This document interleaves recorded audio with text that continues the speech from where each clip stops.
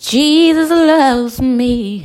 This I know, for the Bible tells me so. Little ones to him belong. They are weak, but he is strong. Yes, Jesus loves me. Oh, yes, Jesus loves me. Oh, yes, Jesus loves me. For the Bible tells me so. Hello, everybody. Happy Monday on to you, each and every one of you. KDC Movement. Just wanted to come really quickly and encourage you on this Monday, the beginning of the week. Just wanted to let someone know that Jesus loves you.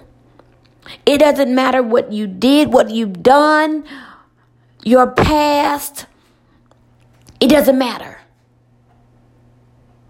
God loves you in spite of. Which is why John 3:16 says that for God so loved the world that he gave.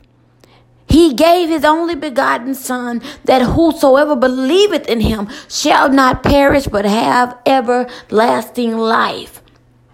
Then in the New Testament, it tells us that we were born in sin and created in iniquity.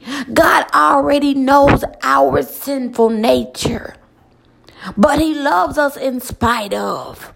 He gives us new mercies every day, new grace every day in spite of, because of the love that he has for each and every one of us. And I just wanted to encourage you, pick your head up, friend. Keep going. We cancel all doubt, all self-doubt, all self-sabotage. It's okay. You did it. You been there, done that. You said it. Okay, and let's move on to the next stage. Let's move forward. Let's move forward from here. It's time to repent and move on. If you've apologized, if you repented before God, hey, that's it. We're living a brand new life with new mercy, new grace from here on out. I see you. I see the progress. I see the change. I see what you're trying to do. I see who you are trying to become. Keep going.